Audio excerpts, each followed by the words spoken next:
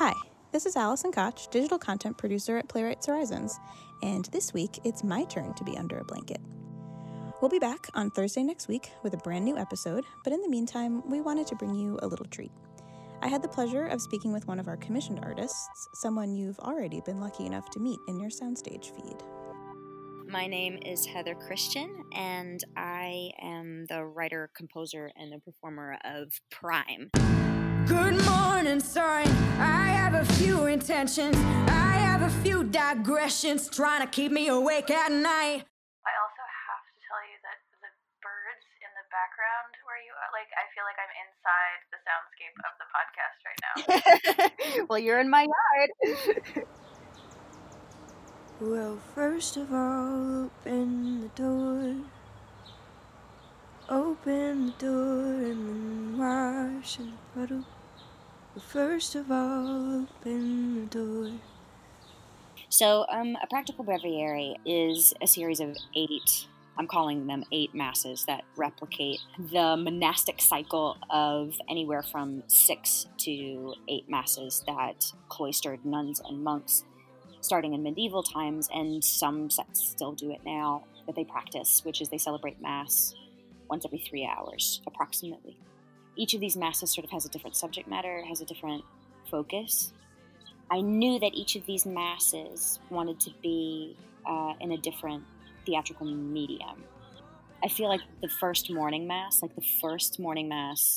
Prime, the first thing that you say when you get up in the morning, the examination of the first things that you're willing your body to do is a very intimate conversation that I wanted to plant in somebody's ear with a tweezers. And I felt like the best way to do that was with a podcast. So this was serendipity.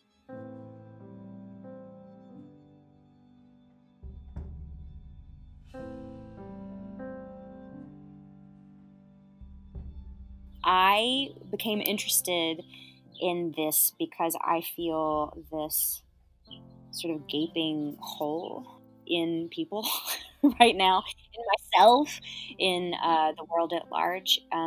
There's this hole that typically either organized religion or some sort of rabid connection to astrology or rabid connection to science, where this rabid curiosity took place. And for some reason, I feel like we have, as a culture, drifted towards fundamentalism, where either you believe in God or you don't, where either you believe in science or you don't, where either you believe this, that, or the other, or you don't, and everybody's taking a side and looking for their own different kinds of proof. And I looked towards monastic culture as this group of individuals that spent their entire lives looking for something, looking for answers, looking for meaning and rituals, and not necessarily drawing any conclusions, as being the most elegant manifestation of a life well lived that I could think of.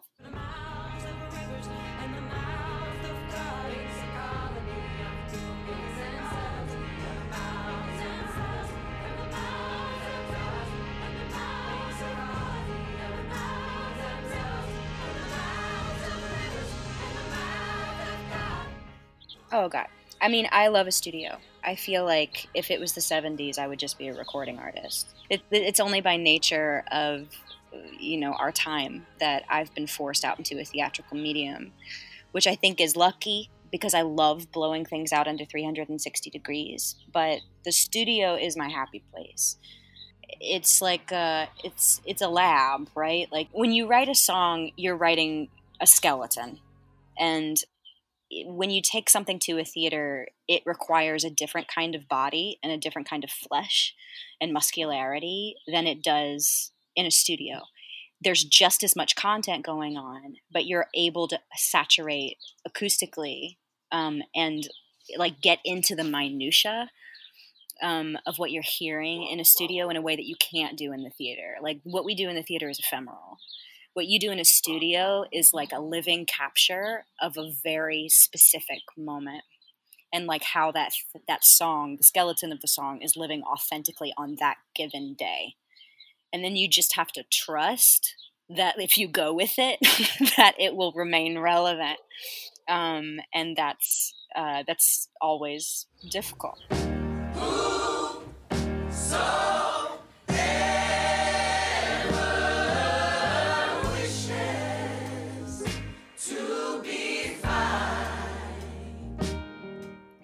So I had a massive show that was going up at Ars Nova that we got 2 previews into. It was called Oratorio for Living Things, and it's a piece that I've been working on for 5 years. And it's an 18-member ensemble. It's huge. It's a big show.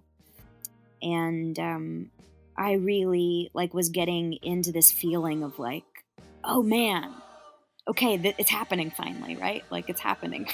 People are gonna come, and I might go from being everybody's favorite unknown to being, on a slightly more concrete career level. So all that was sort of operating in the back of my brain, but, I was busy making a thing. And then we closed after second preview, which, I'll be honest, was a catastrophic preview. We had to stop the show because our soundboard stopped working. We had to restart the show. There was a lighting object that was misbehaving and screwing up everything. We started throwing people beers in the audience. It was a whole event. And then we closed in order to say goodbye to the show properly. And to comfort ourselves, I strapped on a microphone and I sang a couple of songs with the ensemble just for fun. We had a big old weep fest, and we drank everything that was in the bar. And I, at that stage, was this is fine. This is right. This is how we're careful. This is how you put your money where your mouth is. And you say that, the health and well-being of the people that you work with mean more than profit. This is how you show that. And I know that I am scrappy enough as an artist, and I've been hustling for so long that I wasn't going to let the show die and that everything was going to be fine. So I wasn't particularly gutted. That came 6 days later. I came home and to be real, I was exhausted. I needed a break. So I took that break for 6 days.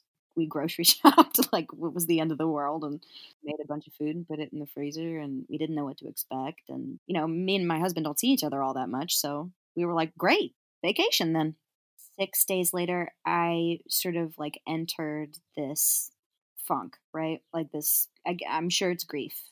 For the show, yeah, but also for, I don't know, just we had just started the theater season, and this was supposed to be a year of getting stuff up on its feet. I spent 2 years in writing mode, and this was the year where things were supposed to start premiering, and I was supposed to start touring, and I just forgot that I was a person who had accomplished anything or taken anything to its full fruition before.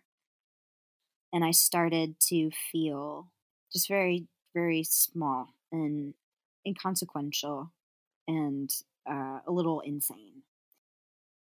Prime coming out when it did totally ripped my butt off the carpet because I had forgotten, I'd forgotten that we made a thing. We had put so much time in between when we made it and when it came out that I forgot that it was good, and I forgot that I worked so hard, and I just forgot. So it was like a cookie. It was like a cookie from my past self, just sort of reached through the window and was oh, but you a warrior, remember? I have been crying. Praise, but it was early. Leaving with the last call. Snapshot at the heel. I was crying. Oh, Lord. Take the anthill out of me by force. Oh, Lord. Give me whispered brooks that run their narrow course. In my throat, Lord, in my throat. As you think back on it, do you sort of have any particular memory or feeling or takeaway from it? Yeah. That you would want to share? Strange Meal Times, and when you saved me from the deluge. Oh my God, the pants! I wear those pants constantly. Okay. I feel that's a metaphor for what you did and what playwrights in general did for that project. Because I felt I was riding on this wave of disbelief that someone would let me do this. That someone was yeah, your geeky project, we will 100% produce and help you make that.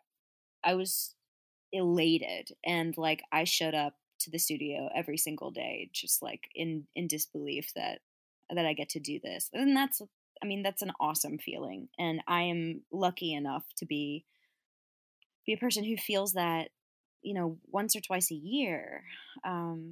Like, that's incredible. But there was this one day, the sky opened up, and like I was walking, I don't live in New York anymore, so I was renting an Airbnb down the street, and I was walking from the Airbnb to the studio and didn't have an umbrella and was so soaked. Like, I was wearing jeans. The jeans were like made a sound. Like my bra was soaked, like my panties were soaked. And it was January, so it was also freezing. And I was just like, I don't know how I'm going to be able to be here for 14 hours and not get pneumonia. I don't know how that's going to happen. And then you just disappeared into the ether and came back 45 minutes later with new clothes. And the pants that you got me were these like plush purple and black velour Sean John sweatpants that were 9 times too big for me. I now go to those pants when I want to feel held as a writer. Those are writing pants. When I'm like doubting if I'm going down the right track, I'll like wear those pants. Is like, those are emotional support pants. In the beginning was the Word, we are the Word, working to name it. And the world made of 1,000,000 billion nouns, practicing verbs. In the beginning was the Word, we are the Word, working to name it. And the world made of 1,000,000 billion nouns, practicing verbs. I would like to leave like my idea of productivity in the before. Like, this whole moment has really been a re-examination of like what productivity means, which is something that I scream about in the Prime, and is something that I like scream about in all of these breviary masses of like what we have decided collectively as a civilization is productive to do is screwed up and is hurting. I mean, it's hurting our whole world on multiple different levels: sociological, spiritual, environmental. But it's a really hard lesson to learn, and I can't exactly practice what I preach just yet. It's really hard medicine for me in particular to swallow, because I am ultimately a person who crucifies themselves over their stuff not being good enough. And the only salve I've had to balm that wound has been how prolific I am. I make a lot of stuff. And I think that that's up for a reinvestigation. I don't have to produce anything right now, which is special, actually. Slowly make me smile, shrink my needing to a tiny echo. Weirdly, I had an interview before the oratorio with a guy from a Jesuit magazine, and he was like, if you weren't a musician, what would you be? Like, if you're talking spiritually. And I was like, I would be a gardener. That's one of the things that I keep like preaching about, like all of us being good groundskeepers for this earth that we have inherited the responsibility for. And but I'm a shitty gardener, so I would like to learn more about that. So I really started gardening.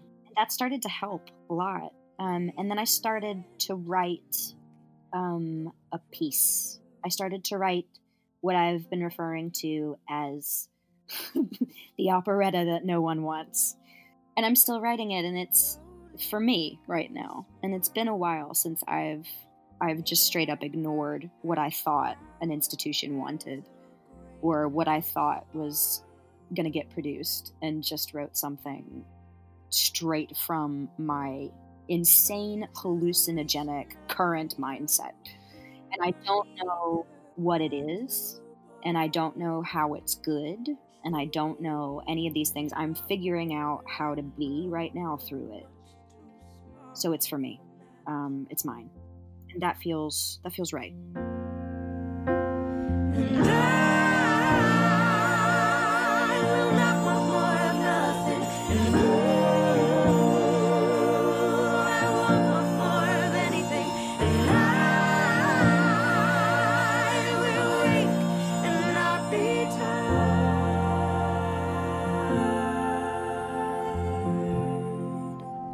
looking forward to, honestly, like more opportunities like Prime, because it surprised me so much, the positive reaction to it. I really didn't know what people were going to make of it, and I didn't know if people were going to find it useful, which is my deepest hope, is that the masses are useful to people who don't spend the majority of their time thinking about existence and how to be. I feel like that's something that I have to think about daily, because I'm an artist, and that's our job. That's our job. I'm happy that people have responded to it. Now I'm not gonna lie and tell you it will be okay if we can get through today. It just might. If we can get through today, if we can get through today, if we can get through.